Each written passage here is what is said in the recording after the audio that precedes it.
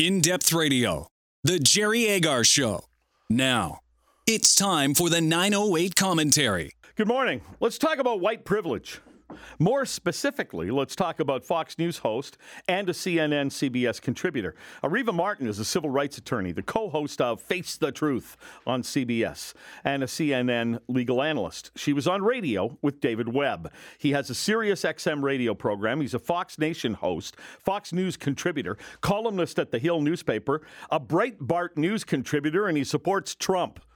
That is the resume of a pretty conservative guy.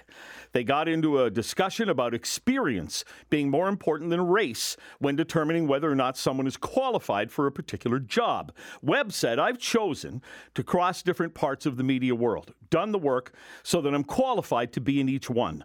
I never considered my color the issue. I consider my qualifications the issue. Martin, who is black, replied, Well, David, that's a whole nother long conversation about white privilege and things that you have the privilege of doing that people of color don't have the privilege of. How do I have the privilege of white privilege?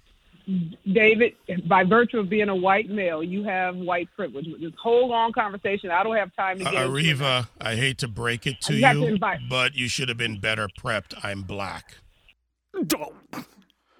Martin then responded, I stand corrected, before then trying to blame her staff, which is cowardly. She may stand corrected, but will she walk away more well-educated? Will she be more careful in the future with her racist assumptions? Well, I don't know because I don't know her and I don't want to make assumptions. But if you assume that a white male as an individual is only successful because he's a white male, then you're no better than the person who assumes the black woman is only successful because she's a token and a beneficiary of affirmative action.